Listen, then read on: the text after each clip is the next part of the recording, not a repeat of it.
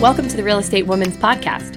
Thanks for pulling up a chair to our roundtable discussion. Here, we'll teach you how you can create a stream of passive income through multifamily investing, and we'll help you to shift your mindset so you can start living the life you really want to be living by design today.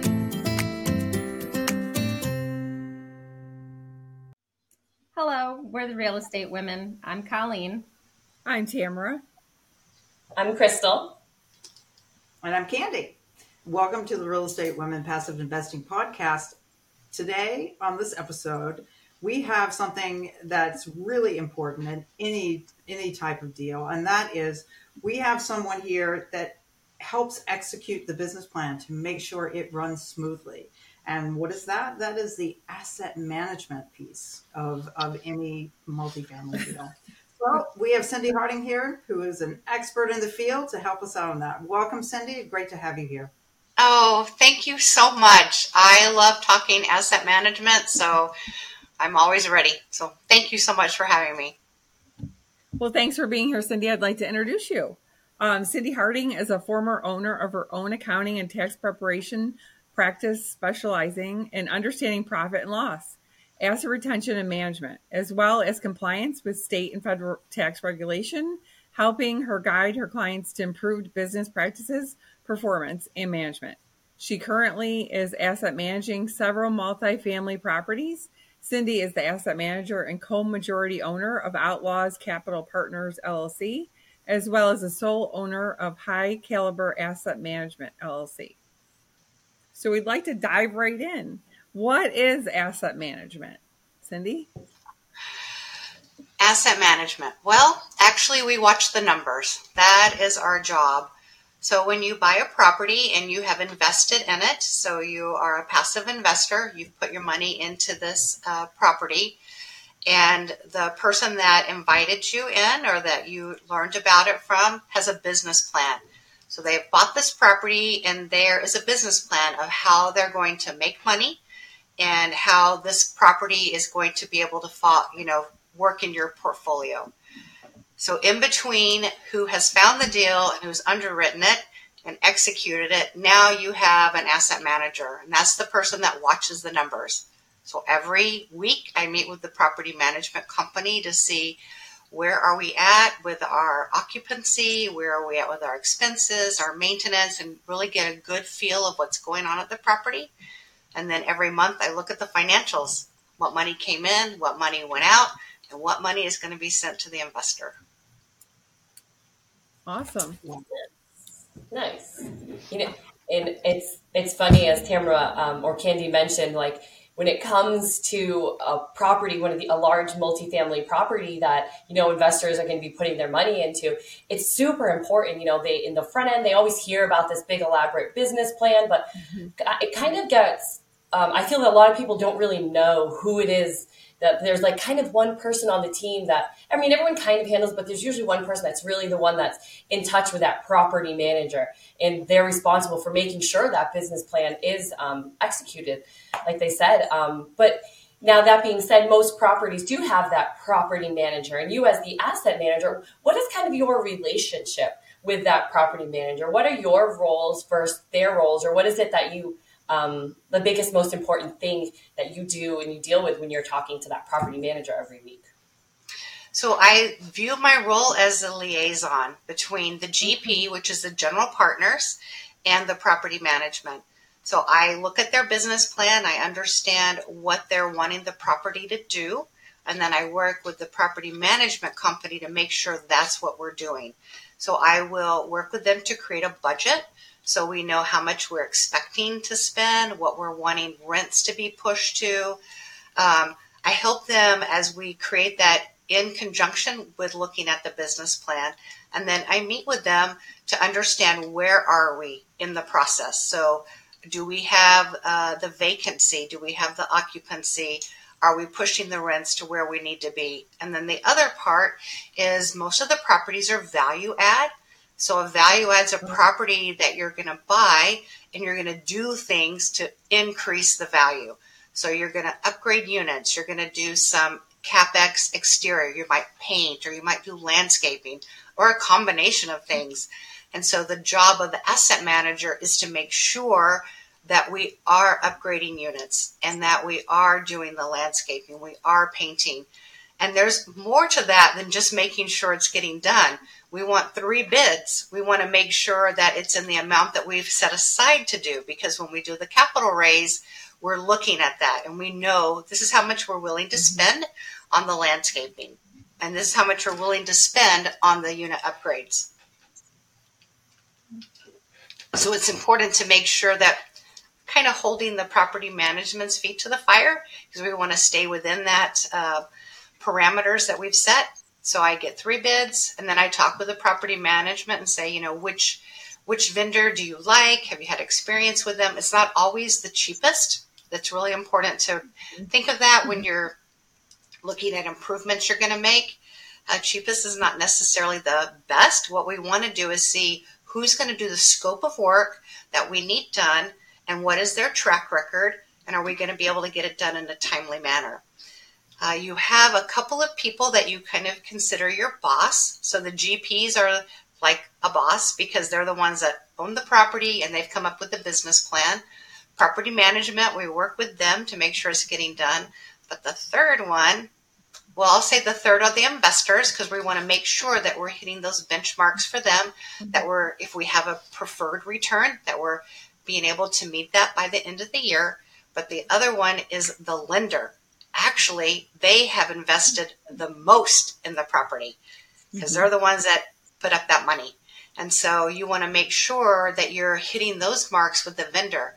Oftentimes they will have certain things that need to be done in a time period. So they might have things that are considered dangerous for life, like a sidewalk that's busted.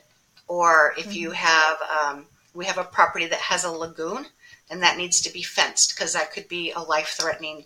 So anything that is a danger to life, they're going to have you do usually within 90 days. So you have to get that done. Sometimes they actually hold funds on that. So you have to get that done, and then you submit it, and then they release the money to it. Sometimes they do, sometimes they don't. It just depends on the lender and how much needs to be done extensively. So, but that's someone that you want to make sure that you are taking care of what they want done on the property.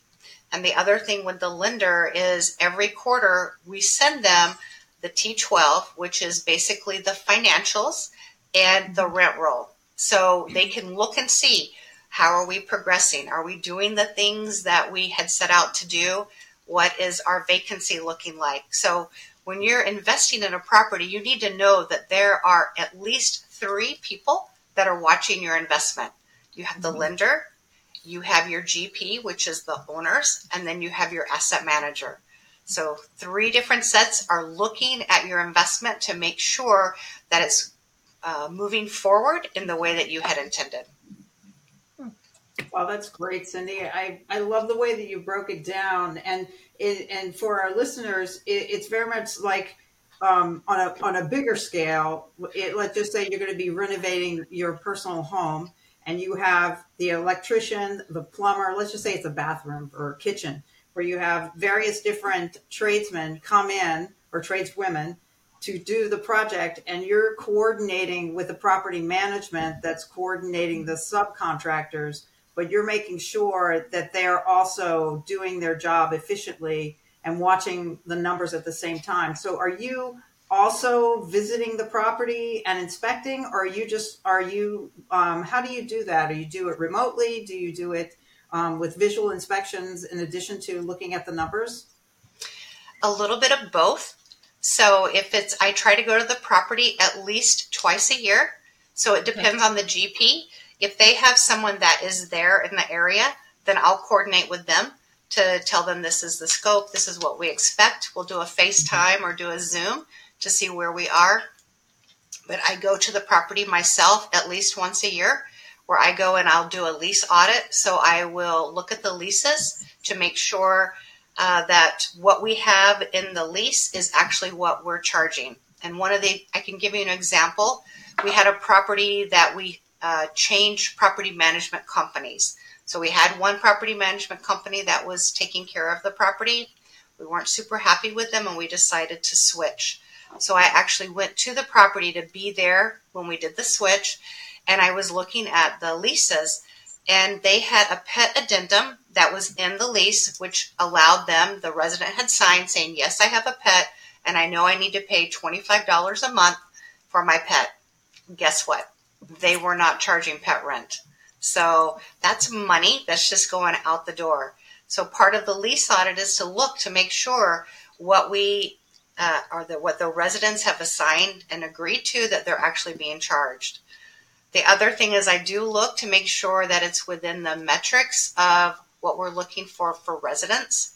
So I did a lease audit on a property that we were looking to purchase, which is something people think of the asset manager taking kind of possession or being responsible when you buy it. But the asset manager is actually an important part when you're looking at the property, because they're the ones that are going to have to say, yes, we can push the rents to this amount.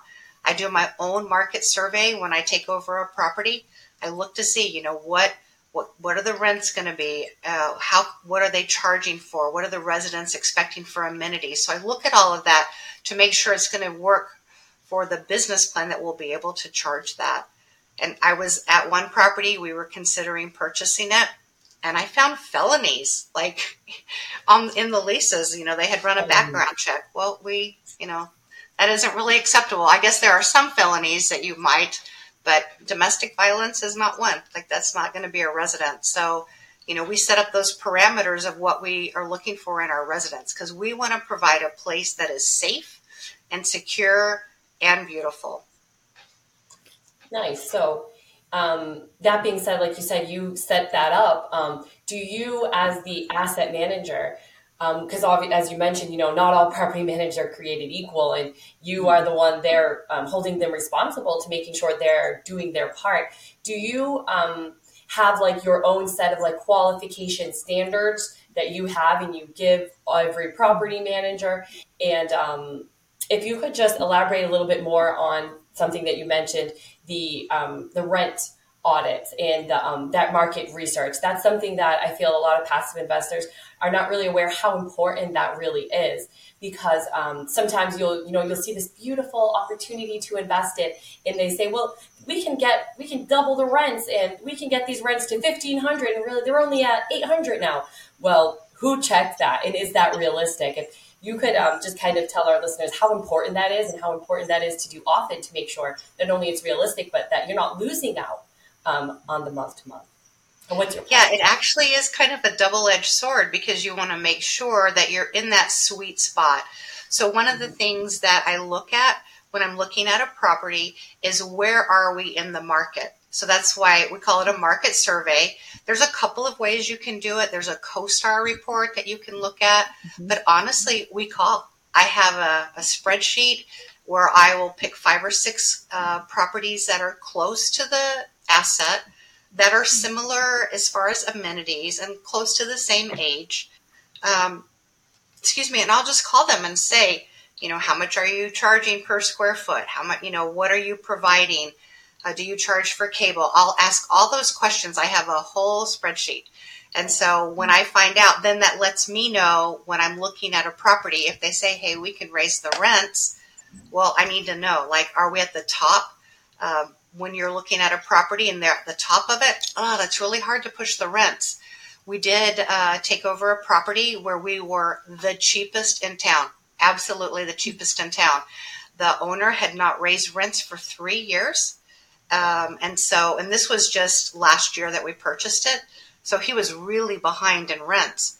So we could raise the rent $150 on just a renewal. That was a legitimate, this is going to work. But I wanted to see that. So it's one thing to have someone tell you. And, when people are saying, oh, we can do this, you need to trust but verify. So I did some market survey, and I'm like, yes, we can raise it $150. And then when we upgrade the units, we actually are raising them $300, because when the upgrades that we budgeted for when we purchased it was to do flooring, appliances, paint, and an LED package. So we set that up so that we knew we could really push it. And even at $300, we are not top of the market. So you do rely on your property management company to help you to they give you some guidelines, but I definitely do my own research, and I want to make sure that we can execute that business plan. How do you go about finding the contractors? I mean, I know you're working with the property management company, but do you actually also do some surveying yourself of contractors through the company, the comparables that you're calling to see about the rents? Do you ask them who they use, or how do you go about finding your contractors for these units? So typically how we do contractors is we do rely on the property management. So for example, we're putting in a playground at one of our properties, one of the really big playgrounds. And so we did rely on the property management to get us 3 bids.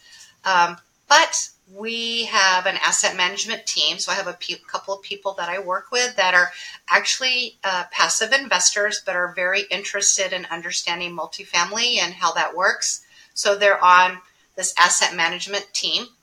And so what we do is, someone said, hey, you know what? I'm not comfortable with that. I think we can get a better price. So they took it on and they started doing research. One of the properties that we purchased was actually 3 assets.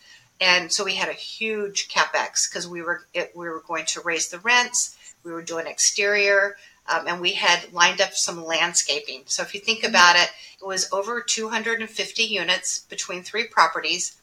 And the landscaping bids that we got were all around $100,000.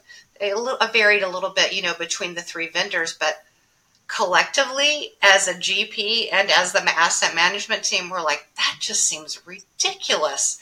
And so someone on the team said, you know what, I'm going to start making phone calls. And so they started calling around. So we do rely on the property management, but we also will do it ourselves. You have to look at it and say, could we get this cheaper? Maybe, maybe not. It's really, I feel like it's our financial responsibility as the asset manager to make sure, that it is in the right realm of the fee. And so we actually, with the landscaping, we found someone who did it about 3/4 of the price, which doesn't, is 75%. When you're talking about $100,000, it was $75,000. So we saved $25,000. So our investors are happy with that. Right. And it's worth the time, that you just call around, talk to people and see. And then what we would do is coordinate it with our property management for them to come out. We'd be like, hey, someone's coming out. They're going to take a look at it.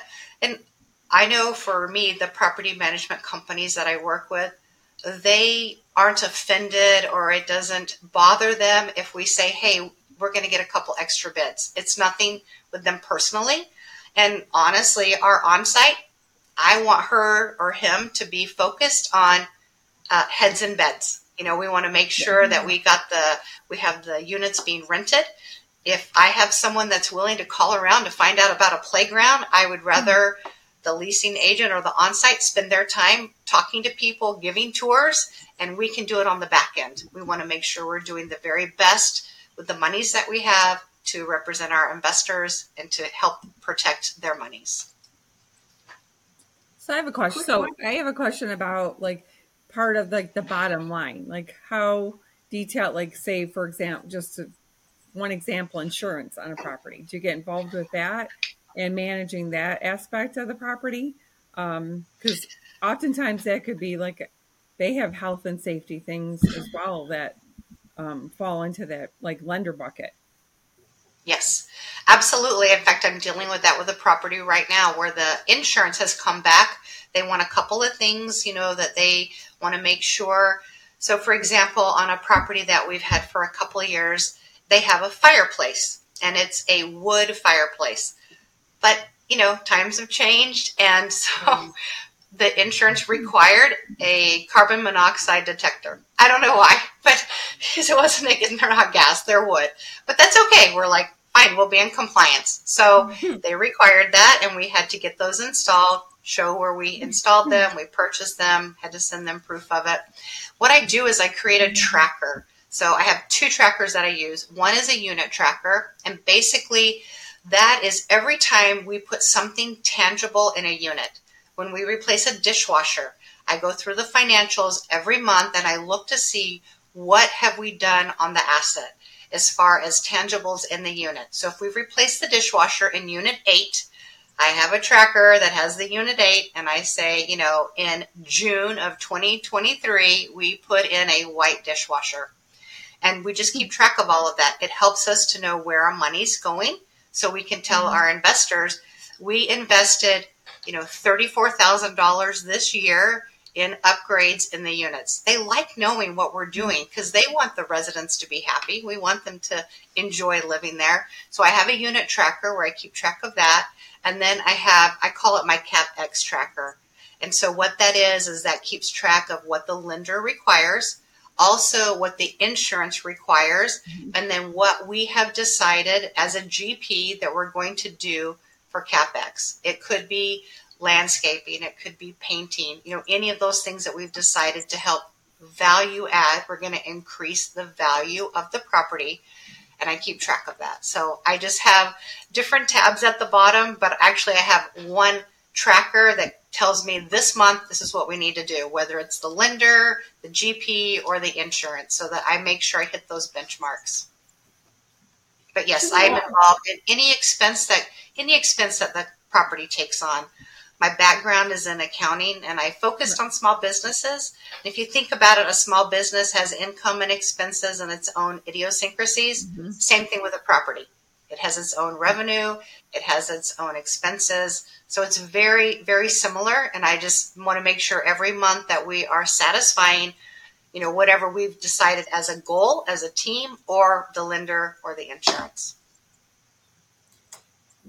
Cyndee, when you were talking about changing back and forth with that time that you changed property management, could you kind of talk about how you were able to transition that?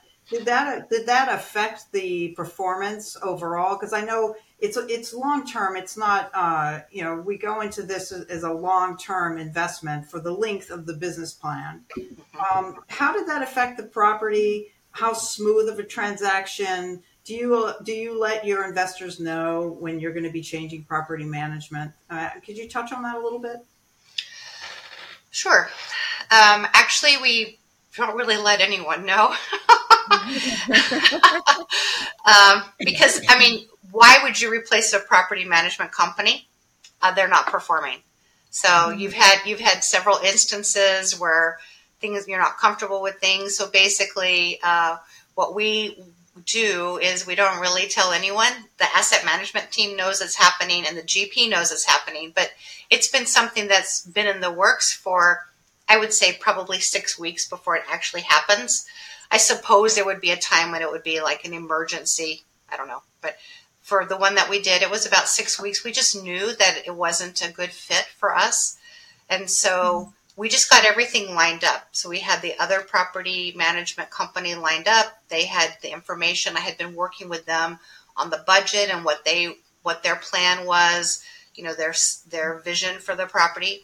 And then I physically went to it, and I was there and just talked with the on-site and just said, we're going to switch property management companies. But prior to that, like the day or so before, we had made sure all the funds were secure, which the syndication, the investors' money, that's a whole different, that has nothing to do with the property management. But we do give them a startup amount. So we want to make sure that that's all, that we have that, and that's a smooth transition financially. We don't want to lose money in that. And it is a little bit difficult. And I suppose, it's not a secret. We would probably tell the investors if they ask, but if they're not performing, then it's our job as an asset manager to say to the GP, I don't think this is really a good fit. I've talked to a couple other ones, and this is what we think we can do. And of course, you do everything, under the direction of the GP. You don't do it on your own. So they know what's been going on, and they know what's going to happen. But it was actually very smooth, and within 90 days, property was singing, which is what we wanted. Nice. Yeah, that's very important that you notice that. And you mentioned that you keep do unit tracker and whatnot. And of course, I'm not sure if some of our listeners know, but a property management company, they typically have their own software that they're using to collect rents and all of that. And you as the asset manager, do you use a particular software, or how do you keep track of not only your particular units, you use a software for that? And what are some of the other key metrics? Sorry, it's like a twofold question. I'm just wondering what other are the key metrics or the key things, the numbers that you look for, like if that are out of whack? Like what is it that tells you things are not working? Okay, so the first one was about the software. Yeah. So my unit tracker is basically an Excel spreadsheet. So that's not any software. That's just something, my husband's super good at Excel. So I said, I need this, this, and this, and voila, he did it. So don't ask me how to do it because I don't know. He takes care of that. But it works beautiful because I'm able to know how much money we have put into each unit. You can ask me about any unit and I can tell you this is how much we put in it and these are the appliances, flooring, whatever, and when we did it. But as far as software, what I use Lobby CRE, and that is a dashboard. So property management companies use different software. So they'll use RealPage or Yardi or Entrata or Resman. And so what Lobby does is Lobby taps into the top 7 and I have my own dashboard. So I'm able to, I don't have to learn all of these different softwares to be able to extract the information that I need. So what I require every week from the property management is an MMR, which is a Monday morning report, or a WAR report, which is a weekly activity report. That's kind of an overview. And then they send me reports out of their software to back it up. So I get those every week. But then I have my own dashboard, which is through Lobby. And so I set up my key performance indicators. So that's the second part of the question. So what I do is I'll go in and I will look at the underwriting. So we have a property that we set a 9% vacancy. So Lobby does it in real time. So today I was on there with, I had several GP calls this morning. So we looked at each property and I know what the matrix is for example, vacancy. On this one particular property, 9%. So I know that if we are above or below or right on, I'll know where we are. So I'll go through and I'll look at the underwriting and then I set the matrix for whatever the underwriting, that's the business plan, what they're looking at, and how close are we to running that. So I'll know how much are we looking for our annual income and where are we in that? Are we close to where we need to be? And if we're, high or low. One of the things that I look at every month are the financials. So the property management company supplies those to me, although I have them on Lobby as well. But I'm a paper person, so I'm learning to get better with electronics, but I like to actually look at the financials, and we'll have for the month what was the income and what was the expenses. It will be next to the budget. So that's what we have agreed upon, looking at the business plan, working with the property management, what is the budget? And then I'll have a variance. So variance, it's not good or bad. When you see a variance, what that is I have a question. I have a question to ask. So that's what it is. For example, I was talking today with a GP and our maintenance has a variance. It is high. So when we're looking at it, we can say, oh my gosh, we have overpaid on maintenance salary. It's a payroll question. We've overpaid. Not necessarily. It's a variance. So I talked with the property management and I'm like, let's talk about this. It's been consistently for the last 3 months. What's happening? Well, we're having some vacancies and we are using our maintenance to help with the turns. These are not units that need to be upgraded. These are units that they need to be painted, that things need to be done. And so he's doing the maintenance on the turns, but he's also taking care of the HVAC issues. I don't know if you guys know this. I live in Arizona. Air conditioning is super important to me. And so, the properties we have are in Kentucky, Mississippi, and Texas. And I think air conditioning is really important to them. And so he's not only, preparing units for new residents, he's making sure that HVAC's working and he's been dealing with some plumbing. So when we talked, it was like, well, we've paid overtime to him.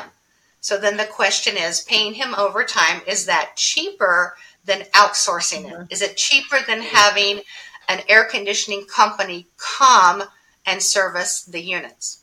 Yes, it is. So it's one of those things that you have to kind of dig into as the asset manager. Anytime you have a variance, all that means is I have a question. I just need to understand, and it doesn't make it right or wrong, but it lets me know where are we spending our money, and I'm watching the numbers. It's good for the property management to ask those questions, because then they know you're watching it and they understand it's not accusatory. It's like, I just need to understand. And then they know that you really are working with them. It's like, okay, I understand. This is what it is. Great system. Right? Mm-hmm. Awesome. So, Cyndee, could you touch real quick, since the majority of our audience are passive investors that invest in, our deals, what exactly can they expect from an asset manager, and how often will they receive that information from you or passed from you through the GP, however that, works? Yeah, so I don't talk to the investors directly. That's not my job. My job is to watch the numbers, but I do supply the GP once a month a report. So we will do a newsletter. So that's someone that has been attending the property management calls. So they kind of know what's going on at the property, and they'll create a newsletter. We do events at our properties every month. So there's 2 different events that we do. One is the word P, like something that starts with a P, and pay. So we'll do pizza and pay, or popcorn and pay, or popsicles and pay. And basically we'll do that the day before, or the day before they would receive a late fee. So we want them to come into the office, make sure they're paid. We can avoid the late fee, and they can take a piece of pizza or a bag of popcorn, or this time of year, a popsicle. And if they've already paid, if they're paying it online, that's fine. We just want them to come in, talk to the on-site, let us know if there's any issues going on, let us know about that, but take something with you. Mm-hmm. So we do that every month. And sometimes we pay for it, out of the operating, but oftentimes we'll ask vendors, hey, you want to sponsor our pizza and pay? And so they'll sponsor it. The other thing we do is some sort of event that invites all the residents to come. So I know last month one of the properties did a Sunday bar. So they had different types of ice cream, different toppings, and it was like, come. We had one, with it being the 4th of July, they did a pool party and a barbecue. We got vendors to donate gift cards to go buy the food. So we had food there. We did an Easter egg hunt at one of the properties. They did like 400 eggs. They filled them with little treats, and, the kids got all the eggs, and they had a barbecue, and all of that was paid for by a sponsor. So that's one thing but we want our investors to know this is what's going on. We want to create a sense of community, because when people live somewhere where they feel like they're a part of it, they typically stay. And that's what we want. We want people to feel like where they're living is a very safe, secure, beautiful place to live. So we work on the inside and the outside, and then we also want to create a sense of community. And we do that through events. So we have typically 2 a month. Did I answer your question? All of a sudden, I'm not sure I answered it. Yeah, you did. Good. I think investors are more likely to, it just makes you feel good that you have an investment that's also making an impact as well in other people's lives. Because a sense of community, it's one thing about raising rents and providing, just your tangible, oh, look, we have a new dishwasher or we have new flooring. But the sense of community, that's something that people can get, they gain their priceless opportunities and memories that they receive from that. So knowing that investors are going into a place that's actually creating community in addition to providing clean, safe housing, I mean, that's just a beautiful thing. It makes you feel good when you think about the property that you are investing in. Yeah, absolutely. And so at the beginning of the summer, we contacted the schools and said, hey, are you going to offer lunches? because some schools will offer a lunch, to the kids. But this particular one, they did the year before, but not this year. But we contacted them. We are actively looking for ways to support the community. And so we contacted them and said, hey, we would like our complex to be a place that you drop off lunches. We have a community room. We can facilitate the kids coming and eating. And unfortunately, they weren't doing it this year, but we look for those opportunities. We will be boosters of like the sports. So one town that we have several properties in has 2 high schools. So we will do a banner on the sports field, so we're giving money to the schools and we get some advertising out of it. It's good marketing money because people are looking for places to live and they know that we're supporting the school. So it's really important, I think, that you do find ways that you can be a part of the community. One of the things that I was trying to get was for the summer was like I don't know what they call it, like a bookmobile, like where they come and they have books and the kids can check out books. They thought I was crazy. But I have seen it at other properties and they didn't offer it this year. But that's something I'm going to keep asking. I think the kids need to be able to read in the summer. So we're talking about maybe we'll do a little library, where you can leave the book and take a book and we'll just see. Right. But we're always looking for ways to, help our residents and also to create that sense of community within the apartment complex and then also the exterior community where we're part of the town. We want to support those people. The free libraries are great. Actually, the town that I live in and some of the surrounding towns, there's a lot of them. Different people will put them up that live on main streets, and it's just a nice box with a window. And you just fill them up with books, and people will come and take books and return them. And it's just that free library. And I think that's super, super great idea for large apartment buildings. I think that's so cute. Now I'm putting that nugget in my in my basket. That's a really good one. And the sense of community, I think it also helps people take care of the area, of the surroundings. Like when you're connected, you care more, and you'll keep it cleaner. And it's really smart that you go after the families. That's a good environment and whatnot. So that's awesome. Yeah, that's what we want. We want to be able to help those people that want a place to live. So yeah. Cyndee, I'll put this little bug in your ear for that, because one of the big things for me is to be able to bring music and the arts into the communities as well. Because I am an artist, and it's one of the things that's being eliminated from the schools pretty quickly. One of the things that whenever we're getting ready to put an offer in, I'm contacting the local Chamber of Commerce, and I'm always talking to someone there to see what the community needs, if they would be interested in, or if they have an arts community that would like to do mural paintings in interiors, or put art on loan for the apartment buildings. One just recently, we were just about to put an offer in on the landscaping, because it is in Nevada. It's too hot to do any kind of landscaping, and I thought this is perfect as a sculpture park. So, yes. I got a call into the arts community, different councils, to see what do they have, people that would like to install public art. Because if there's a place, as an artist, if you have a place to put your art publicly, a lot of times you'll do it for free just to have it there. And then you can have, like the pizza party, an opening for the artists. So just putting that bug in there, because I love to support the arts. Yeah. Well, thank you so much. I think that's great.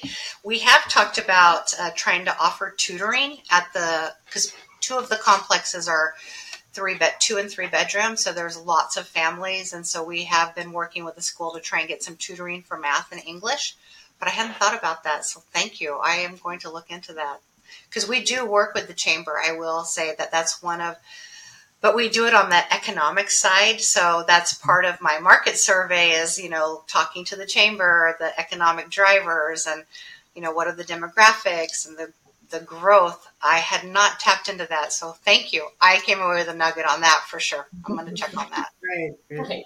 Nice. Well, Cyndee, thank you so much for all of that. I think this has been a lot of value from all of our listeners, and knowing what to look for in an asset manager on the properties they're going to be investing in. But if any of our listeners wanted to reach out to you, how would they do that? How could they get a hold of you? So my email is highcaliberassetmanagement@gmail.com. And I can send you my calendar, and you can put it in the show notes if you want. And then people can just jump on my calendar. I'm always happy to talk with people, especially about asset management and the role that it plays in our investments. Years ago, real estate's changed. Years ago, you could buy a property and kind of roll along with it, and it would take care of itself somewhat. And we don't have that luxury now. We really have to watch and make sure that we're hitting all of our benchmarks. And that's why we have them. If we fall short, we can course correct before we get to the end of the year and be like, oh my gosh, we've missed the mark. So every month we check it. Awesome. Well, before we do wrap up here, we always like to end each podcast with like a super fun, thought-provoking quote of the day. And Tamara here, she has these awesome quote cards, and she'll have 3 of them. And if you could choose a number between 1 through 3, that will choose which quote we have. And then we just like to chat on that quote because, mindset is a super important thing to us here at the Real Estate Woman. So we just like to hear the quote and just chat about what it brings up for everybody. Okay. I have 2 boys, so I'll say 2. Lucky number 2. So today's quote is, it's better to look ahead and prepare than to look back and regret. And that's from Jackie Kiersey. That's why we have benchmarks. Because we don't want to look back at the end of the year and say we didn't meet our prep. That's just my 2 cents. There you go. That's pretty perfect. And I think not only should people do that for things like, should you taking care of that for things like properties? I think when people set goals in life, it's really easy. People sometimes set like a New Year's goal, a New Year's resolution, like, oh, I want to lose this amount of weight. And then, sometimes the next thing you know, it's December 31st and oops, I've completely forgot about this. I think that makes me realize like, maybe if we all remember to prepare a little bit each month and, check in on our goals, we won't regret it on December 31st. Absolutely. Yeah. There's a book called The 12-Week Year. Have you guys heard of that book, The 12-Week Year? No. Where instead of having your goal for the year, and companies are really kind of fall into this where the top of the 4th quarter, they're like, oh my gosh, are we going to hit, our matrix? Right. So they have a big push the last 3 months. And so this book is called The 12-Week Year. So basically, instead of having a whole year, you have 12 weeks. You have a quarter. And that helps you because you set smaller goals, but achievable, and you don't wait until October and like, oh my gosh, what are we going to do? So it's the 12-week year. I actually did a book club on it. It was such a good read, and it really breaks it out for you and helps you really, when you can define your goal, you can achieve it. If it's not really defined, sometimes we miss the mark. Awesome. It probably makes you feel like more accomplished too. Like you get so much more, like, if it's too far out, then it's feels unattainable. So yeah, that's awesome. Thank you for sharing that. Yeah, absolutely. You took the words right out of my mouth, Tamara. It's available on Amazon. I'm getting that book. I'm excited because I finished my last book, so I'm getting this one. Yeah. Then it has a workbook you can buy with it, so it's great. Well, I guess we're probably running out of time here, but we want to thank you, Cyndee. That was a lot of great information on asset management, and I'm sure our listeners picked up a lot of great knowledge on all that you do to help, I guess, a property run, basically. You're behind it all. And we also just wanted to say thank you to our listeners for joining us today. If you want to learn more about us, you can check us out on Instagram, Facebook, and YouTube, or visit our website at therealestatewomen.com. Thank you so much for having me. I really appreciate it. Thank you. No worries. Bye. Bye. Bye.